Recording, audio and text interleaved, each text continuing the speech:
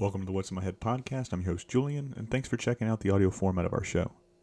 If you want to watch these episodes, check us out on YouTube. Just type in youtube.com/What's in My Head podcast. Sit back, relax, and enjoy the ride as I bring you a piece of your childhood each and every week. Don't forget to smash that subscribe button here as well as on YouTube. Make sure to check us out on all social media platforms. That's where I'll ask you, the fans, to drop a question or two for our upcoming guests. You can find us on social media by searching at In My Head Pod. If you're digging the content, leave us a rating and review, as that helps us and other fans of pop culture find us. Enjoy the show. No problem. Fire away.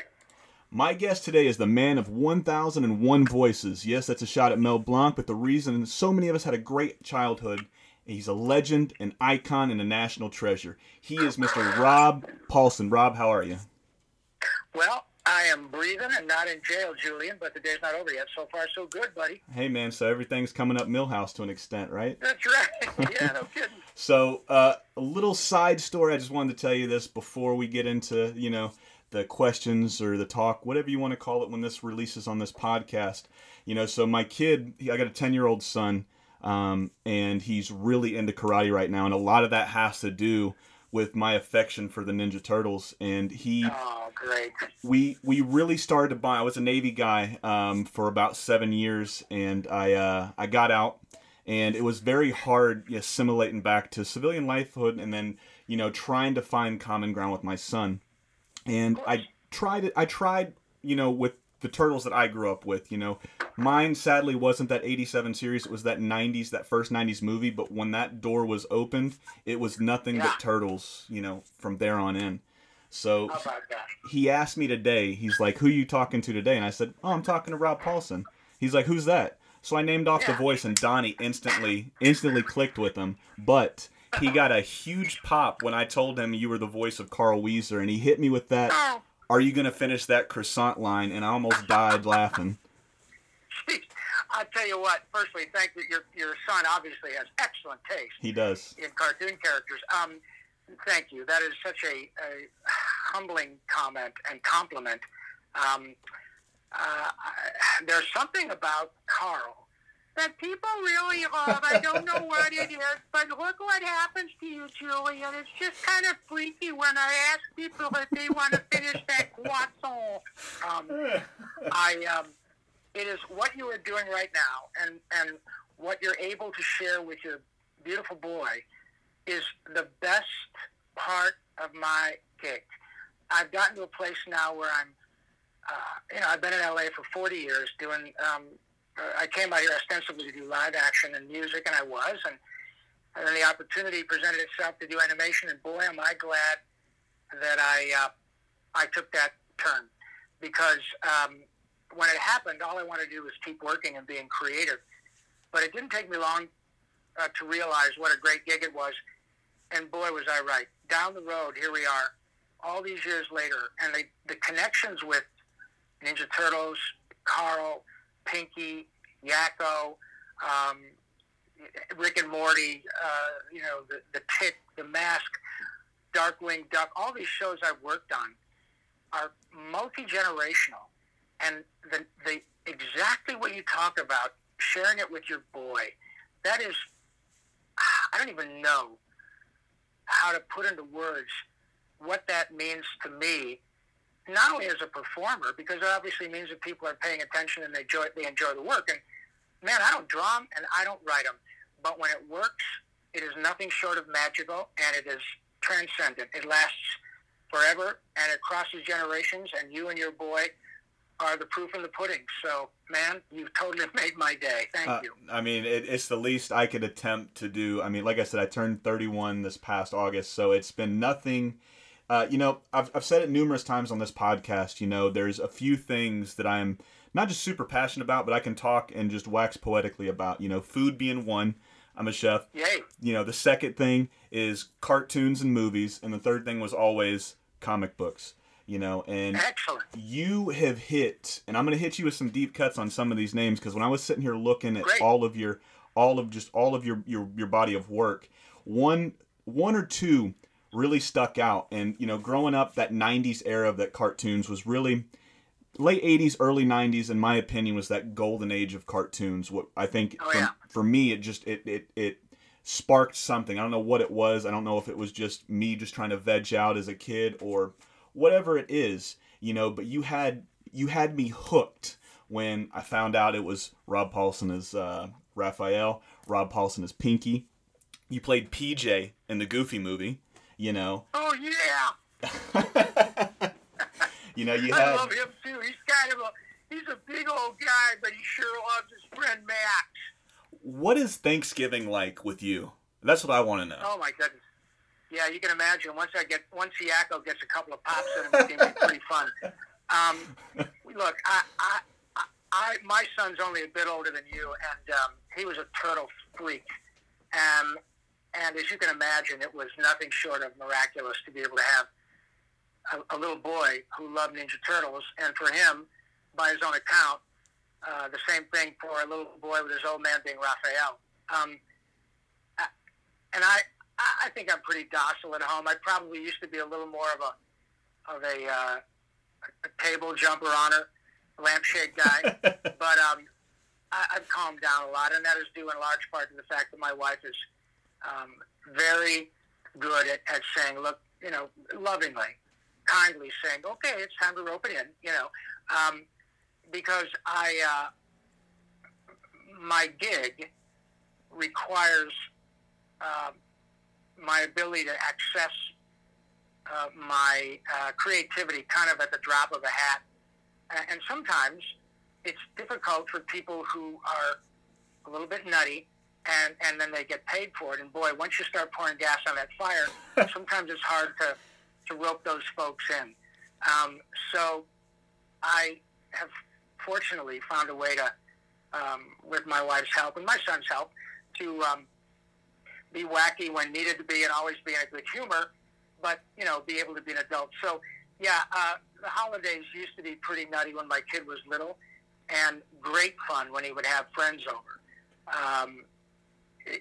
Going to the drive-thru and asking for 37 Big Macs as Yakko Warner when they had Animaniacs Happy Meals, or calling the Domino's pizza guy to order pizzas as Raphael, and they would start to come over and visit, whether I ordered a pizza or not, because they just wanted to bring their friends and say, dude, this guy's Raphael. It was just huge fun, and it honestly, it never gets old.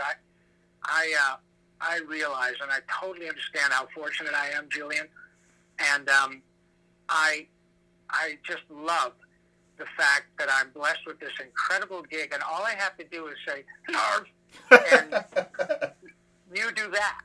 I mean, it's just, it's wonderful. So, yeah, I'm a lucky guy. No, I mean, you say you're a lucky guy, but us fans are equally as lucky, if not more. Like I said, you've had so many of these voices.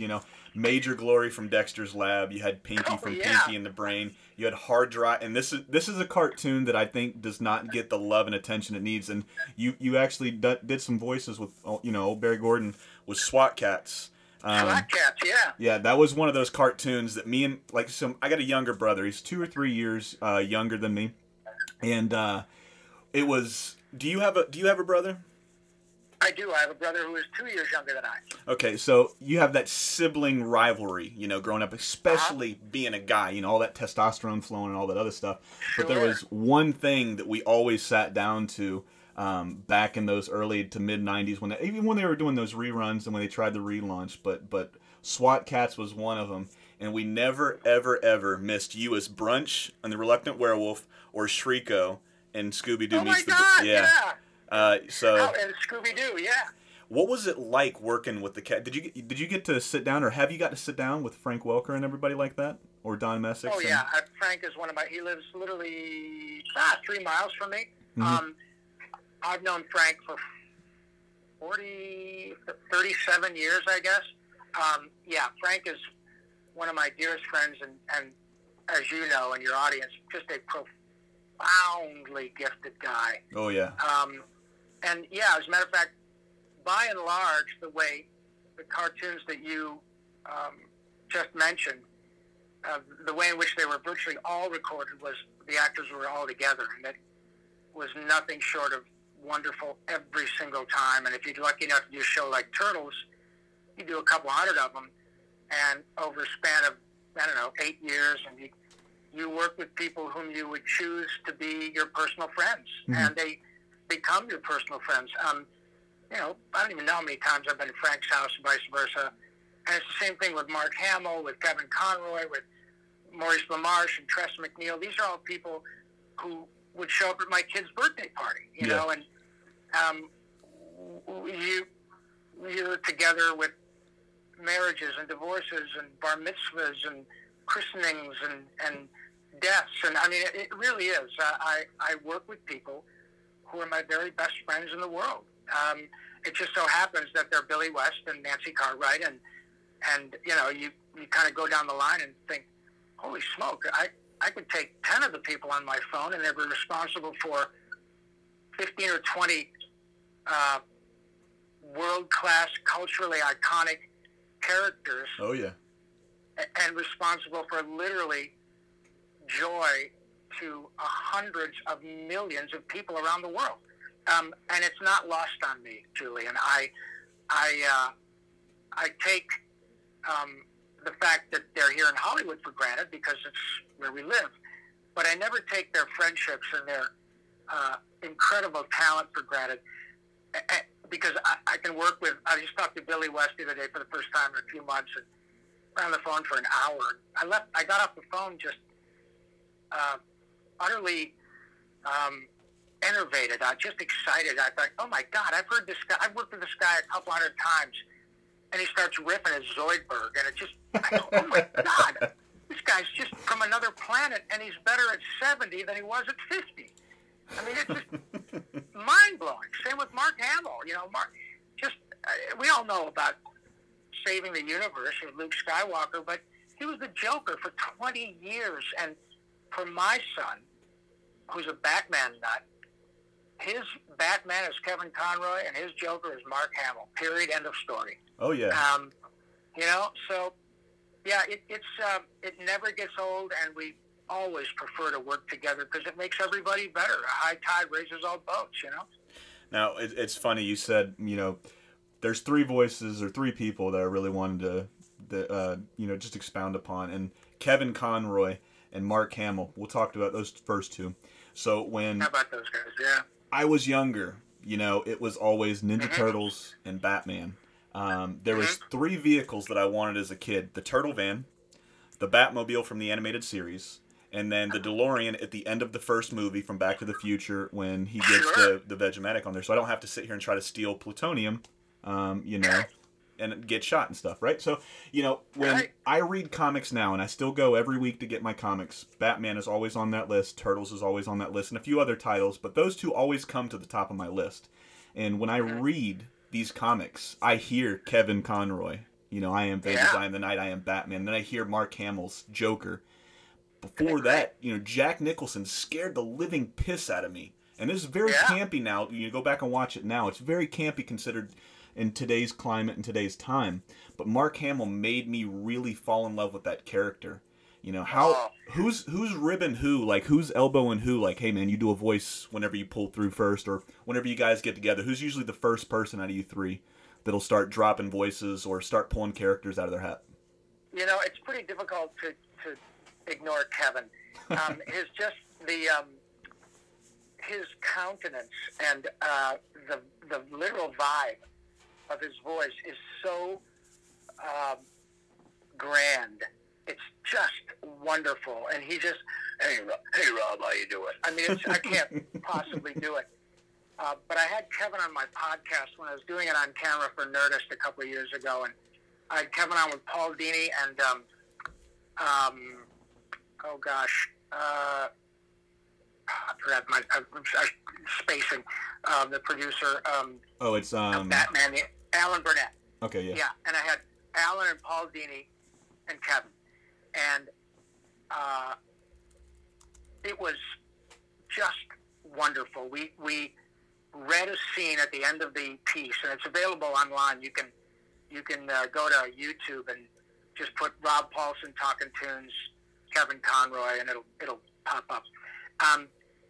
And we did the scene at the end of Dark Knight, where Commissioner Gordon, Gary Oldman was like, we lost. The Joker won. Yeah. And that little wonderful speech where, sometimes you think this, sometimes, et cetera, and I'm telling you, man, I just played the, Gary Oldman part just straight because it was all about Kevin. But holy shit, when he started ripping, what's really wonderful, Julian, is when the camera pulls away at the end of it. There's about 3-4 seconds of silence, and Paul Dini, who created Harley Quinn, and yep. was obviously one of the stable of Emmy-winning writers on that show. When they pull back, and I'm just transfixed, and Kevin, of course, is just kind of smiling and puts the script down, and Paul Dini is wiping a tear out of his eye. And here's a guy who was there for every second of the 20-year run of that show. He's heard everything. He created Harley Quinn, and here we are. And all it took was Kevin to riff for 2 or 3 minutes, and it just brought him to tears. It shows you the deep, deep connection that people have with certain characters. And Kevin will be the first to say, as I did, we don't draw them and we don't write them. But man, when the voice works, it is permanent. It sears itself in your soul. And it sounds a little bit dramatic, but Jesus, it is dramatic. Yeah. It's nothing short of that. Your boy, when you're my age and you guys are talking, there are going to be things that he recounts that you guys did together, some of which may be cartoons. And it will bring you to tears. And because it reminds you of so many different things, not the least of which is an important time that you connected with together. And it's just part of that lineage. It gets, Bugs is 80 years old now. And obviously, Bugs has gone through several iterations with the voice actors for obvious reasons. Yeah. But the ethos is the same. And it's remarkable. I have to tell you, having done this work for a long time, but in the event of with the advent of social media, conventions, the kiboshing on them now. We're doing COVID Con 2020, but yeah. The opportunity to travel around the world and meet people in person or speak with them like you, instantly around the world, online, whatever, really hits home to me. It shows me, often through tears, how these characters have helped people not only just enjoy their lives or enjoy a memory or enjoy their childhood, but sometimes get them through their childhood. Oh, yeah. Sometimes heal them through their parents' divorce, the loss of a sibling, the loss of a parent. Taking these DVDs of Turtles or Batman or Family Guy or Simpsons with them when they do 2 or 3 tours of duty in the Middle East. And they'll find their way to Maurice and me, stand in line for a half an hour to talk to Pinky and the Brain. And then they start to tear up because they recount how important Pinky and the Brain was to them while they were in Afghanistan. I don't even know how to tell you what that means to me. Go ahead. It's mind-blowing. It's so... Look, I've been rich and I've been poor. Which is better? But all of the stuff that culminates in the response that you get, or that I get, rather, from you when I do a character or Kevin or Mark or whatever, it's not about money.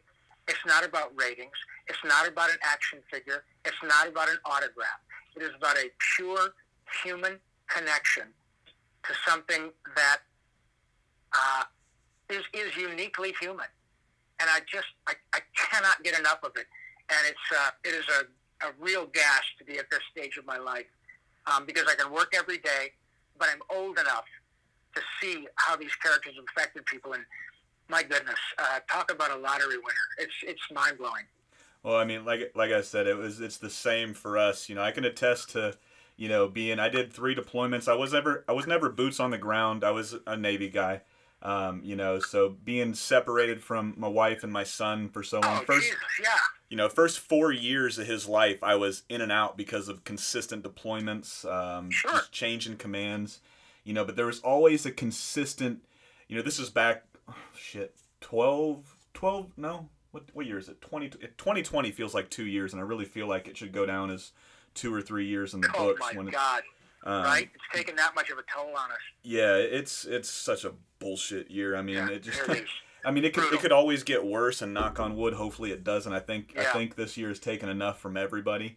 Yeah, sure. But I can sit here and say how many times I've popped in, a Ninja Turtles DVD. I've popped in Pinky and the Brain. We would sit on the couch, in our little rooms after hours, and we would just sit there and be in tears by an episode of Pinky the Brain that we've seen hundreds and hundreds of times before, or even showing people. It was always fun showing people from different countries that have never seen this show, and then Yeah. seeing that first, looking at somebody that has a reaction that you might have had or you did Isn't have that as the a greatest? child. It was fascinating. And then Yes. cartoons. That's exactly what it is, Julian. And It's utterly fascinating. cartoons with and you guys have just done that. I mean, how do you? Man, I can't even think on how to say that. How do you guys sit here and take? Because you said you don't draw them, you don't animate them. How do Right. you see a voice in your head when you get a character? Well, fortunately, there are people who do draw and animate, and so what happens is they present the actor, even at the audition stage, with a couple of different angles on a particular character: happy, sad, conversational, etc., and generally a little bit of information about how the characters interact with others in the show. Mm-hmm. And then you get some stuff with which to audition, different dialogue. And so obviously the visuals inform the actor's choices. Then once you get the gig, that's when the fun begins, because you get to really hone the character and work with producers, writers, animators. A perfect example. Well, they all morph a little, especially if you're lucky enough to get picked up for a few seasons, because then you kind of find your stride, and animators begin to animate to the choices that the actors make over and over again to make the characters authentic and organic. But a great example of when it really works to me is, we were talking about Carl Wheezer. That little guy has generated so many memes. Yeah, he has. And there's just something about that little guy with his lazy L, and the fact that he loves llamas and Jimmy's mom and croissants, and yeah, look what happens to you. But you don't see me. You've probably seen a picture of me, but you immediately go to what Carl looks like. Oh yeah. You immediately, in your mind, you see Carl frickin' Wheezer, not Rob Paulsen, and that's exactly the way it should be. I just love that part of the medium. As I said earlier, it's not hyperbole. It is magical. And when it works, like with Carl, I'm good at my job. I'm good at inhabiting a character, no better than the people we've discussed: Corey Burton, Tress McNeil, Nancy Cartwright, Danny Castellaneta, Hank Azaria. They're all wonderful. But when they start to riff in character without a script, and it's authentic, and you start saying things as Pinky or Yakko or Arthur from The Tick that Rob wouldn't say, and they're consistent with the way that the character is scripted, then you really got something. And the animators do the same thing. They start to see idiosyncrasies in the actors, and they animate to work with that. And then you really got something. Jimmy Neutron hasn't had a new episode for, 16 years or something. That's a shame. It doesn't matter. Well, thank you. And who knows? We're doing Animaniacs and Pinky and the Brain again with Mr. Spielberg. Maybe Nickelodeon will decide to do Jimmy Neutron again. Who knows? But the point is, even without a new episode, I just joined TikTok a couple of weeks ago. And I knew that TikTok had, I don't even know how many different versions of people saying, "Are you going to finish that croissant?" Because it's just become this wacky meme. So I joined, and the first post I put was as, "Hi, it's me, and I'm really Carl Wheezer," and I did my little thing. Overnight, it got 1 million views. Overnight. That's insane. It is insane. But what's so gloriously insane about it is everybody who watched it more than once and shared it, and all it did was make everybody happy. I mean, it's just, not just happy, I mean, palpably joyful. And a number of these kids were 12, 13, 15, people who never would have seen the originals when they were released. Oh, yeah. Didn't matter. It's just remarkable. And I know I sound, maybe to your younger listeners, a little bit like, well, yeah, dude, that's the way it works. Well, I've been on the rock for 60-plus years. So this is all relatively new to me. Mm-hmm. But what isn't new is the fact that everybody likes to laugh. I don't care where you live. I don't care what your sexual predisposition is. I don't care what your nationality is. I don't care if you're black, white, Asian, Hispanic, gay, straight, Latvian, Russian, Argentinian. Everybody loves to laugh. I don't care if you're a world-class Nobel Prize-winning physicist or a young man or woman on the autism spectrum for whom buying a Slurpee will be a challenge. Yeah. But once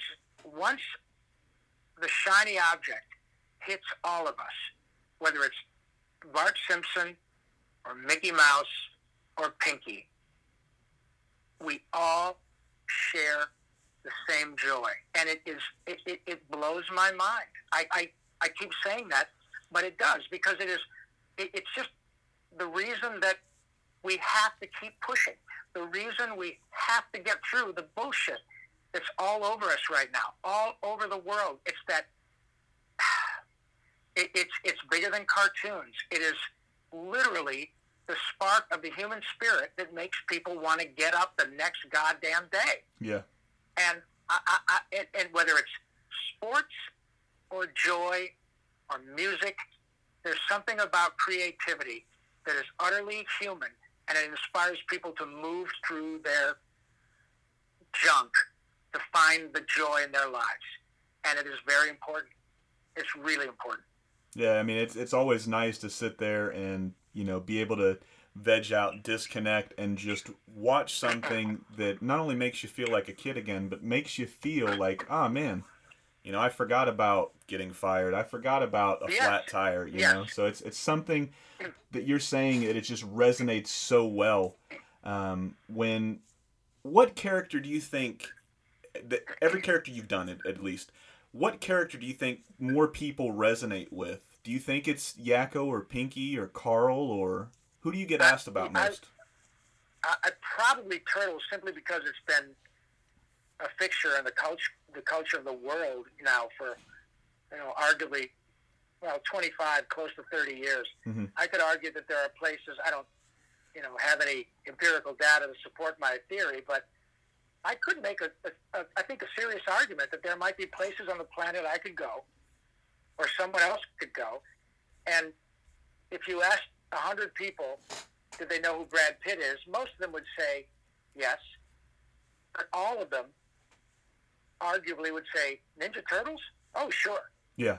Whether it's in Hungarian or Filipino.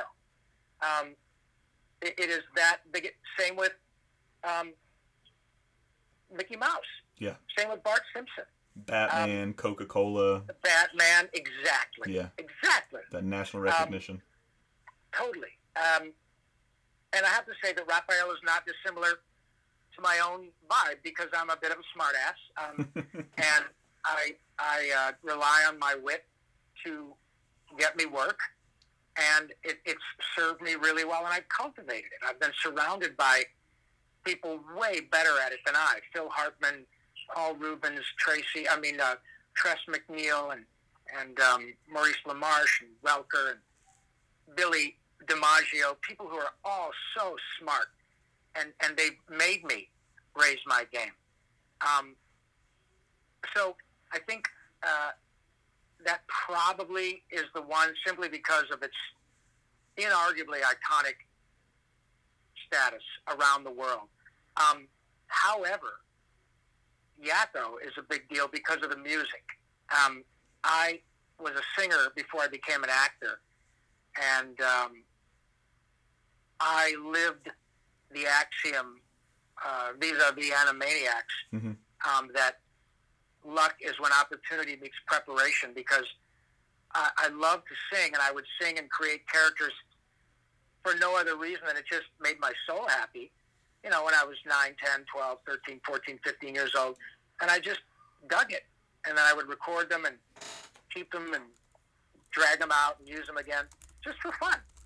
And here I am all of a sudden at 36 years old, auditioning for a show with Steven Spielberg, and there would be, you know, a song in every half hour, and I'm going to be the lead, and can I sing in character? And turns out I can. And, man, I don't even know how many times people have wanted me to sing United States, Canada, Mexico, Panama, Haiti, Jamaica, Peru. And it's a goddamned amazing 2.5-minute piece of brilliant American art. It is. It's a gloriously brilliant, concise, smart cartoon. Oh, hands anybody down. who watches it, anybody who watches it, regardless of the fact that it's in English, their mouths just, the first time they see it, they go, "Oh my God, how did that happen?" And I'm a good singer, but I live in Hollywood, Julian. You can throw a dart and you're a good singer here. What you can't do is throw a dart and hit somebody who can write that stuff. Yeah. Randy Rogel, still to this day, is a better writer now than he was when he wrote that song 30 years ago or 25 years ago. And it was one of the reasons that Mr. Spielberg decided to call Maurice LaMarche and Randy and myself and Tress MacNeille and Jess Harnell and say, "Hey, you guys want to do this again?" I mean, when the king of Hollywood at 73 years old calls up a bunch of rank-and-file actors, none of us are movie stars. The characters are stars. But Steven is sort of the world's most famous geek. He understands the nature of celebrity, and that even though he could call Liam Neeson to be the brain, it's not about that. It's about the authenticity of the characters. And if Maurice and I can still do the brain and Pinky respectively, he'd be an idiot to not hire us. Yeah. And I'm telling you, I've seen the new stuff. Oh my God, it's freaking amazing.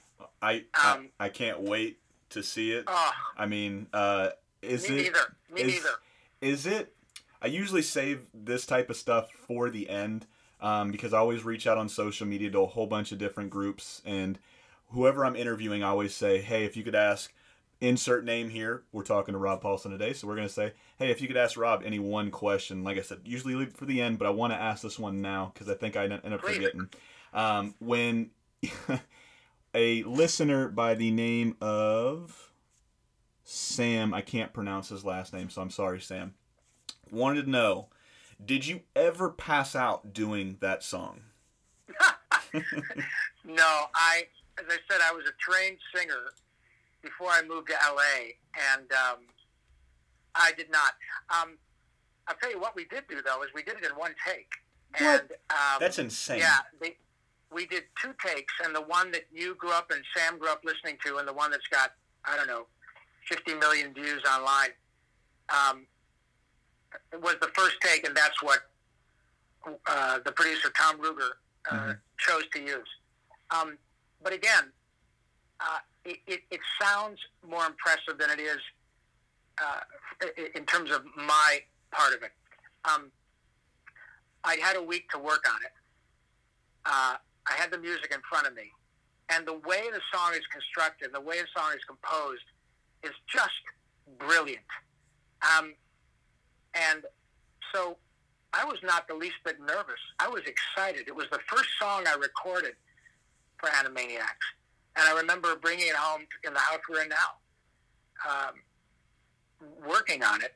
and I had my headphones in and I'm listening to a cassette, Cassette. Thank you very much. And my wife said, "What is that?" And I said, "Check this out." And I showed her the music. I said, "This is pretty much every country in the world, and it's rhymed." And she said, "Who wrote that?" And I said, "This guy named Randy Rogel." But here's a little inside baseball that I love to tell about that song because, as I said, it's the first song that Randy wrote for Animaniacs, and the first song that I recorded for Animaniacs, and right out of the chute, it became, a classic. But here's the deal. Randy Rogel is the single most overachieving human I've ever had the great good fortune, privilege to have in my circle. West Point grad, then he went to Boston University, another degree, I think in international finance, whatever. Then he goes to work in corporate America, making a nice six-figure income after he's done serving the country as a lieutenant. And his whole background before West Point was musical comedy, theater, writing, just a really talented guy in terms of his performance acumen. Does he sleep? He pretty much, well, when he's dead, he says, someday. But so he's working up the coast for Procter & Gamble in Seattle, I believe. And the pull, the lure of Hollywood was too much for him. He's making six figures at, 28, 30 years old, and says, "I got to go try this. I'm not, I will never know if I don't try it."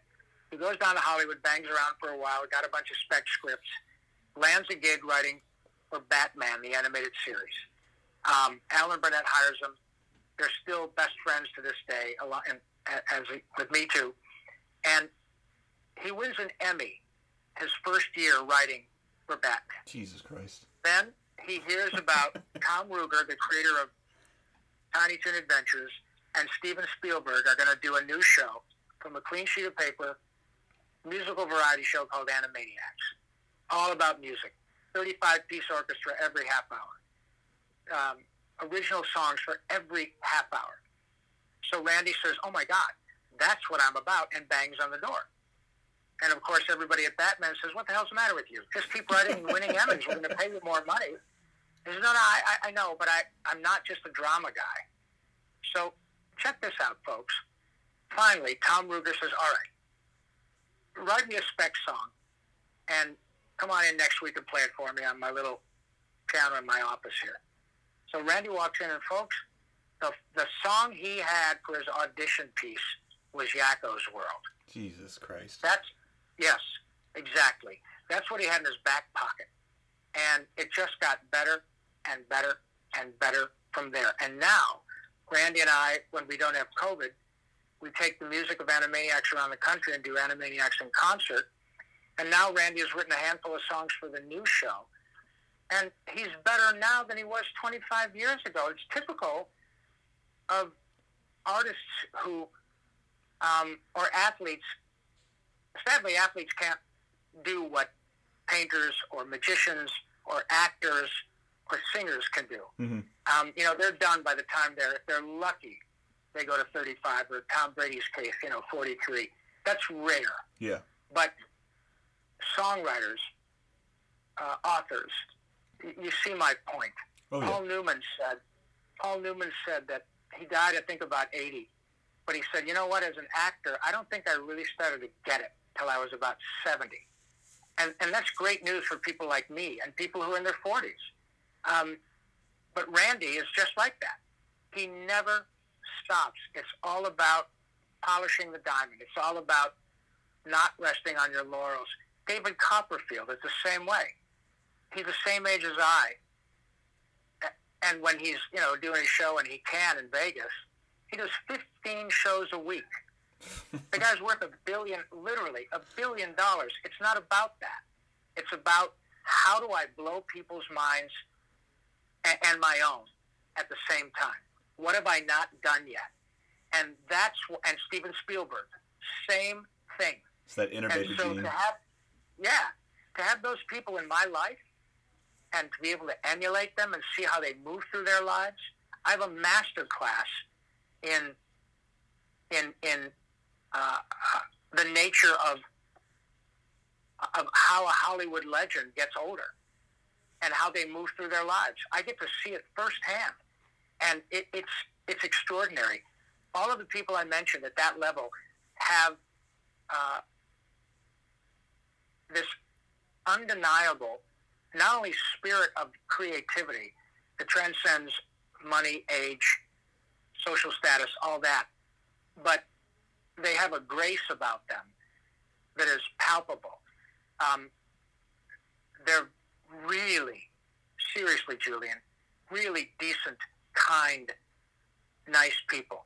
They understand how powerful they are, and they understand that if they say something the wrong way or look at someone the wrong way, even if it wasn't intended to be harmful, it can be construed that way. So they understand the power of their own, the responsibility of their own power. Yeah. And so they make it about you. They inevitably take the time to discuss whatever it is, a new movie, an Oscar, whatever they've done, but they make it about the person speaking to them because they treat them as though they are important. They are as important as the person to whom they're speaking perceives them to be. It's the same with Gordie Howe, Al Kaline, people I got to know that were my heroes, sports heroes. They all share that incredible sense of responsibility for their own power. And it makes people just want to work with them. And then they go out of their way to work really hard.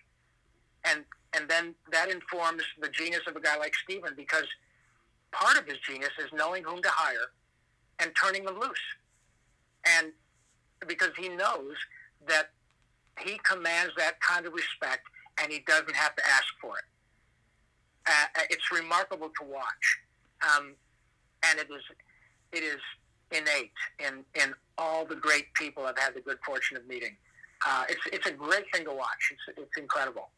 Well, I mean, just hearing all of these people that I've just watched. I mean, Steven Spielberg, right off the bat, knocks it out of the park with Jaws. I mean, I think he had either one movie or one. It's been I'm a little rusty on my Spielberg knowledge. Yeah, they had a podcast on Jaws. Yeah, he did Sugarland Express, and he had done an episode of Night Gallery. He did a TV movie with Dennis Weaver called Duel.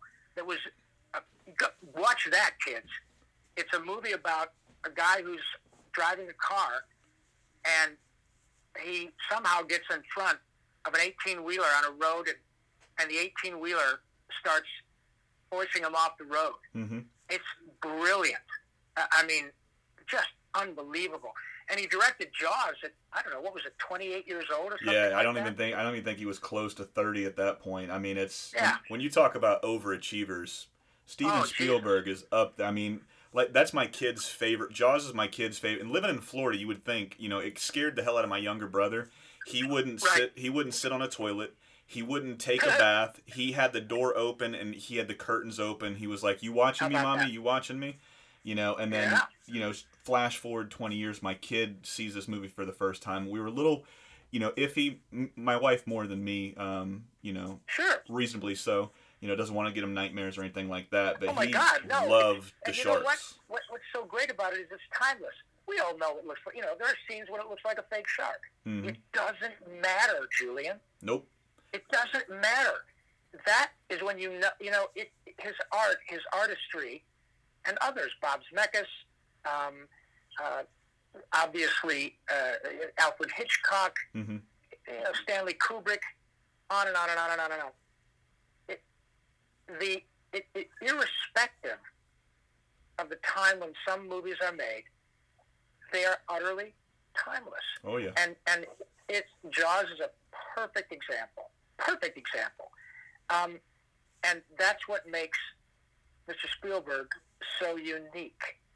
There are a handful of people who have that ability to be prescient enough to do a piece of art that is not only enjoyable and relevant in the time in which it was made or the times it reflects its, era, Saving Private Ryan, War Horse, but the artistry is such that it doesn't matter. I can watch Mr. Smith Goes to Washington now, and it's 70 years old, 60 years old. Who cares? Yeah.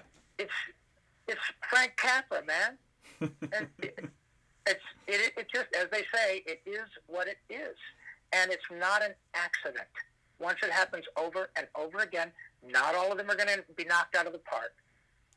But it's not an accident when it happens in your 30s, and your 40s, and your 50s, and your 60s, and your 70s. David Lean directed The English Patient when he was 80-something. Mm-hmm. Shut up! It's and that's what the good news is for performers and for creators. It stops only when you want to stop or when you die. That's it. Well, and I'm so grateful. It's crazy that you never know when you're going to hit. I mean, I'm a pretty big stand-up comedian fan, and Rodney Dangerfield has always been in my top 5. And God bless you. He didn't hit it until 52, 53 when he brought that whole no respect line. I mean, it was amazing. Yeah. In fact, my buddy the Bang, my dear brother Maurice LaMarche, and Sam Kinison, they all were on Rodney Dangerfield's Young Comedian special. Yep. And they used to open for Rodney on the road. They would be, Maurice and Sam would open for Rodney. A couple other guys, too, I think, were on the show. But here's how classy Rodney was. Maurice has recounted the story more than once in which Maurice was opening for Rodney at Caesars. And Maurice had brought his folks in from Toronto to see him opening. That's at Caesars, man, on the Las Vegas Strip with Rodney. Mm-hmm. And so Maurice gets to his dressing room the opening night, and Rodney's, yelling at somebody on the phone. And it was unusual. Rodney was not, according to Maurice, I didn't have the pleasure of meeting him. I got to see him a few times, in concert. But Mo was with him for a year. Actually more than a year, every day. And it was unusual for him to be so bent out of shape. And what Rodney was yelling at was whomever the producer or whomever the person responsible for the marquee was, because Maurice's name wasn't on it. That's classy. He was just like, wait a minute, God damn it. This kid has worked his ass off. He's flown his fucking parents out. Oops, sorry. No, you're fine. No, you're perfectly fine. His word. He's flown his effing parents out here. You get his name on that goddamn marquee, or I'm not going on. Now, that tells you all you need to know. Oh, yeah. About the work ethic of a guy like Rodney, or his real name was Roy. I forgot. Jacob Roy something. Jacob Cohen. Jacob Roy, I think. Yeah, that's what it was. Jake Roy or something like that. Yeah, Jack Roy. Jack Roy. Thank you. Yeah, Jacob Cohen was his birth name, but Jack Roy. Thank you. Yeah. But you see my point. And now, the number of times that I've seen Maurice LaMarche, not angry, but what's the word I'm looking for? But unhappy. Focused. Okay. Yeah, and saying, no. This person was in line first. Or, no, don't shut the line down. Yeah, but you got to catch a plane. Well, we'll catch a later plane. We still got 30 people here. And the reason they're still in line is because I have spoken maybe a little bit too long to the people in front of the line. Yeah. Because they deserve, my attention, and the next 30 folks do as well. You think for one freaking minute I'm going to send them home without their brain autograph? Of course not. Well, I'll get another plane. And I've seen it, I don't care, time and time, and not just from Maurice, but Mo learned.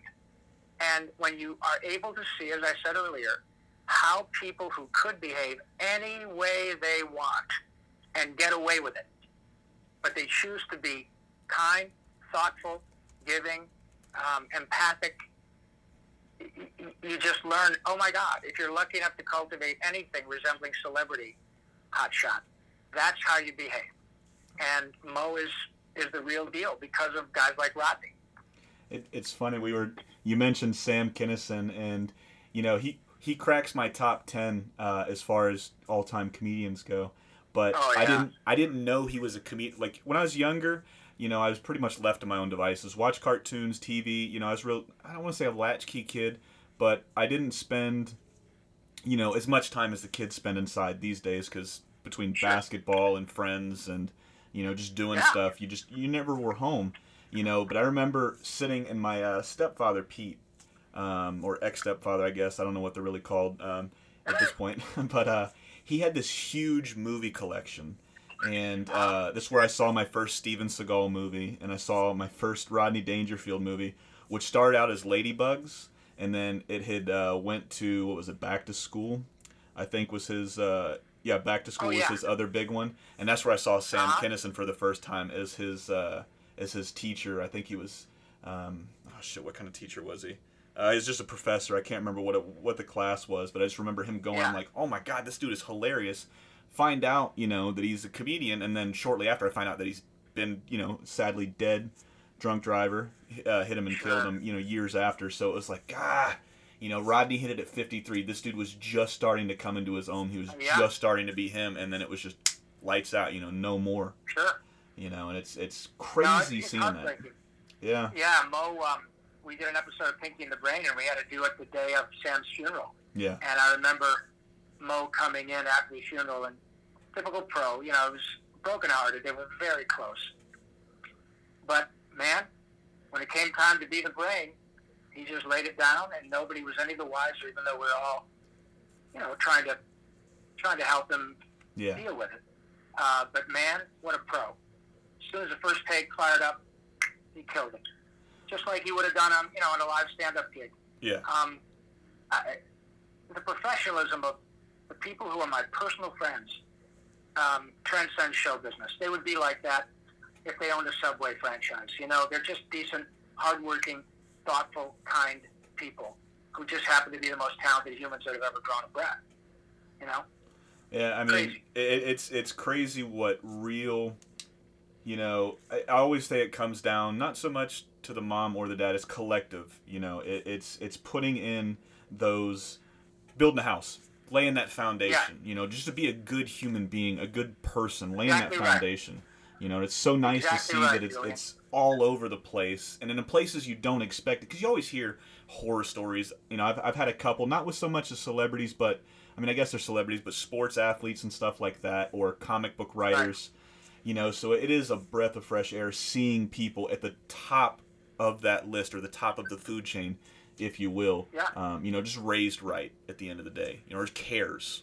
It's always nice seeing you get that person you're interviewing, you're talking to might not remember you a year from now, but you will never forget that one time you got to talk to enter name here. Absolutely. Absolutely right.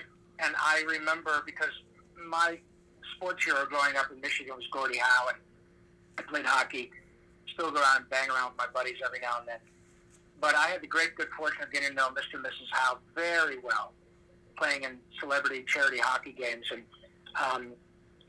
I remember Gordie went from being my idol as a sports guy to my hero in 5 seconds. I was sitting next to him at a charity softball. It was a part of the charity softball event up in Vancouver one summer, and I was there signing Ninja Turtle stuff for all the kids, and he was signing everything that wasn't nailed down. He was a national treasure.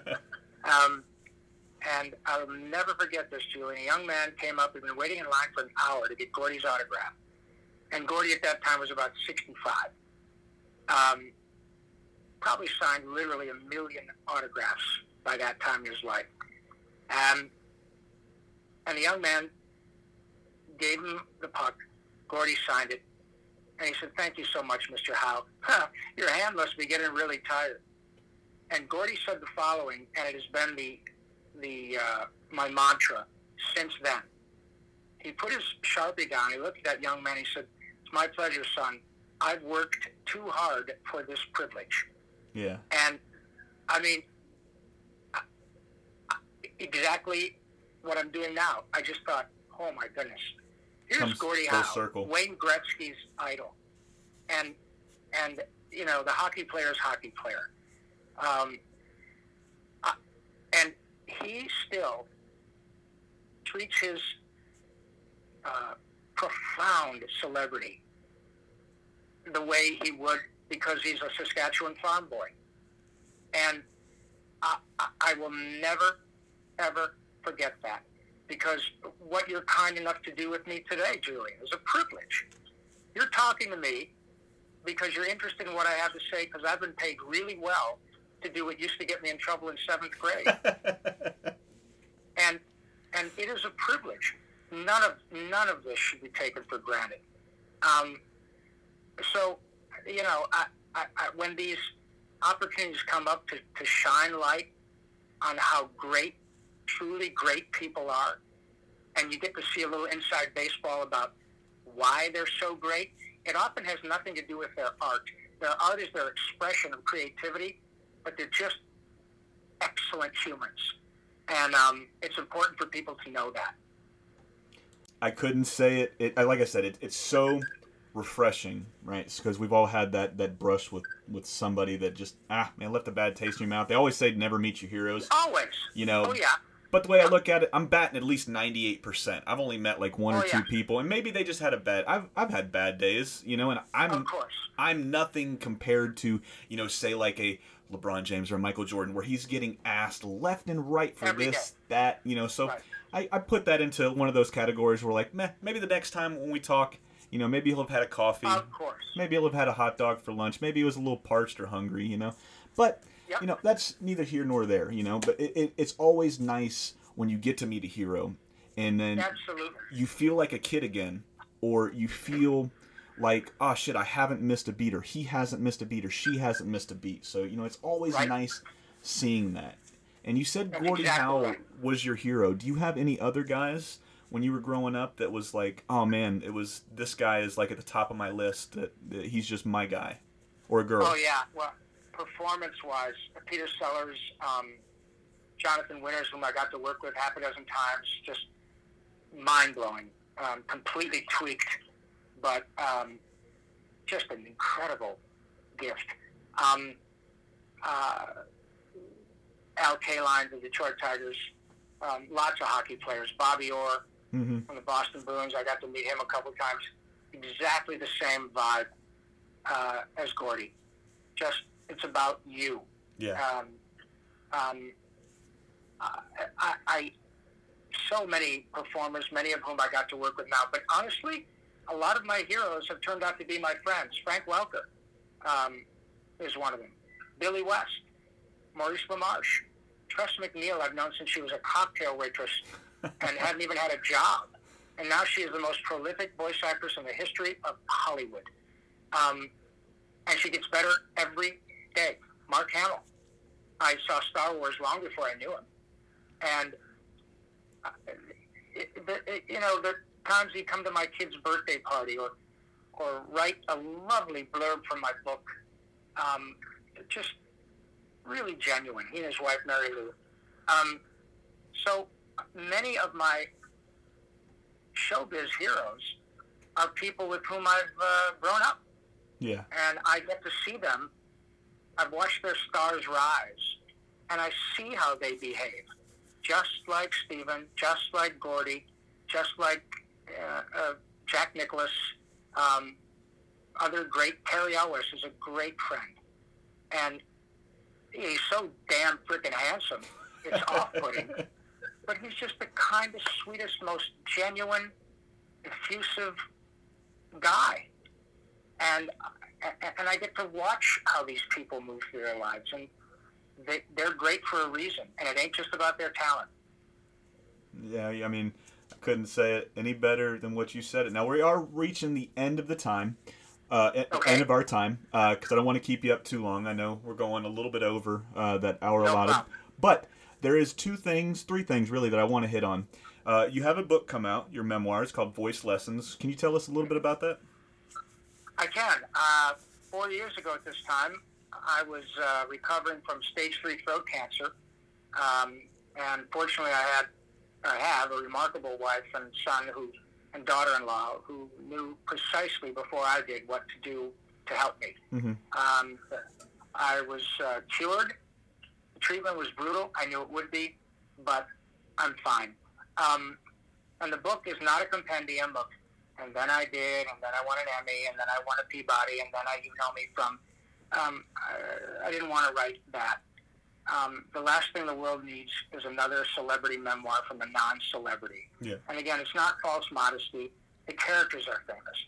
But once I had throat cancer, I had a much more important story to tell. And that's what the book is about. It really is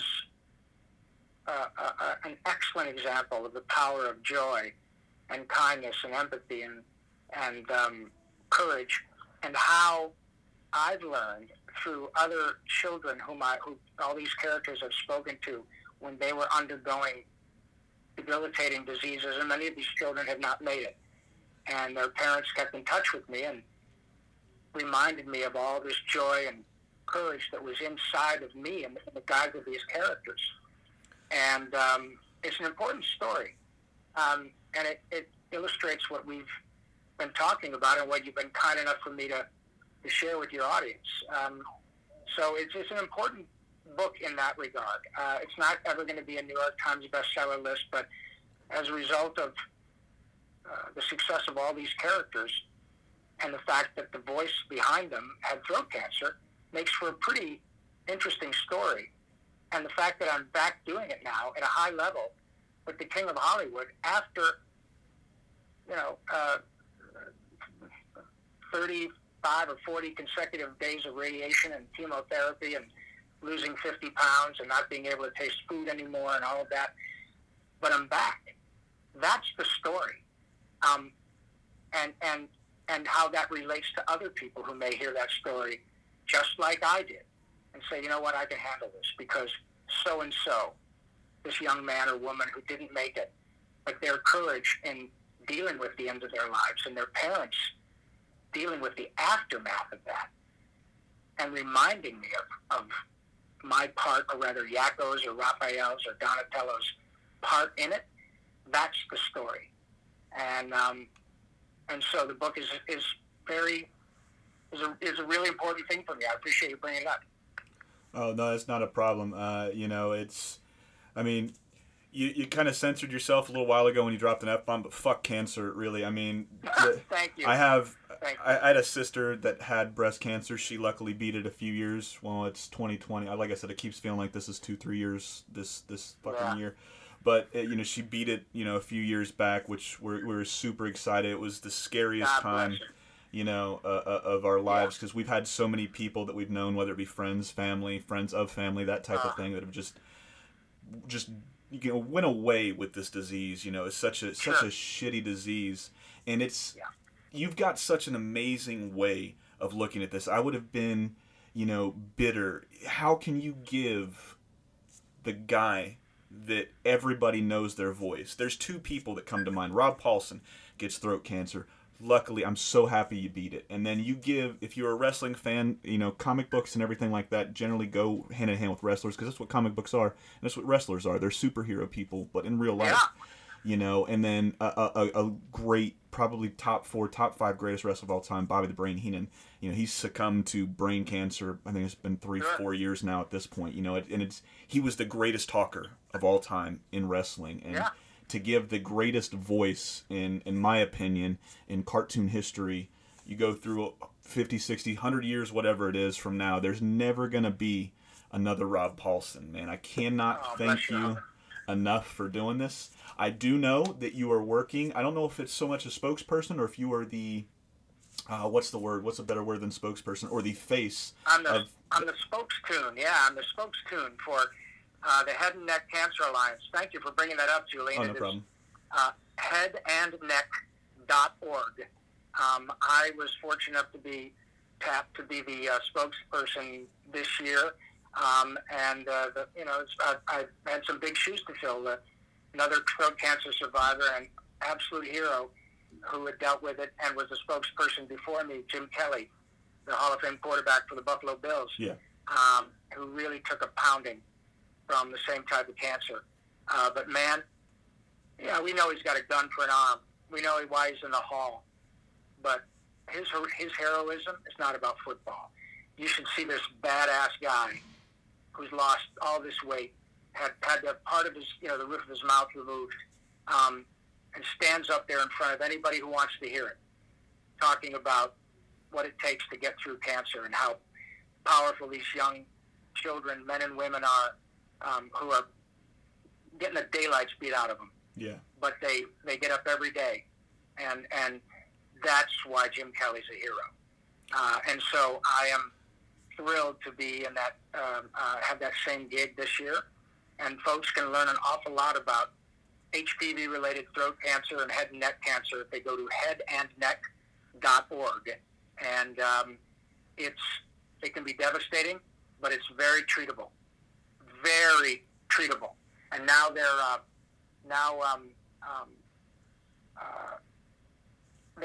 vaccines available for both young men and young women that are preventative vaccines against this type of cancer. So not only will they not contract it, they won't have to go through a pretty brutal treatment, which right now is the gold standard.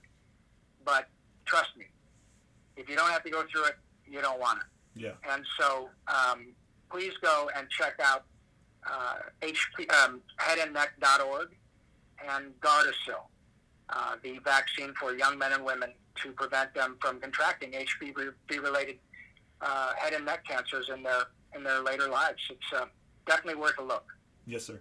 I mean, we're going to wrap it up. Excuse me. We're going to wrap it up here. Like I said, sir, you've been such an inspiration, since like at 31 years old. And I can name you just off the top of my head 5 or 6 characters that will be with me I will forget so much shit by the time I get to however old I get.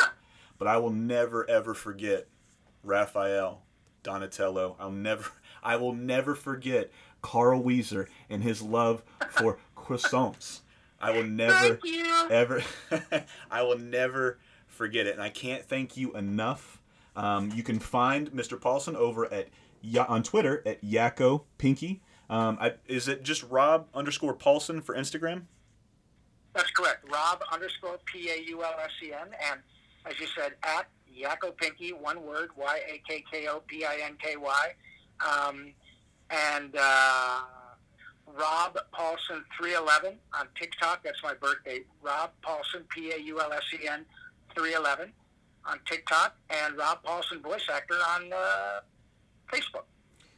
Well, that's all the places. If you guys are not following them yet, what the hell are you waiting for? Thanks again for checking out the What's in My Head podcast. If you're digging what you're hearing, leave us a 5-star rating. That will help other fans of animation and pop culture find the show. Don't forget to smash that subscribe button, tell a friend, and I'll see you guys and gals next week. Good night.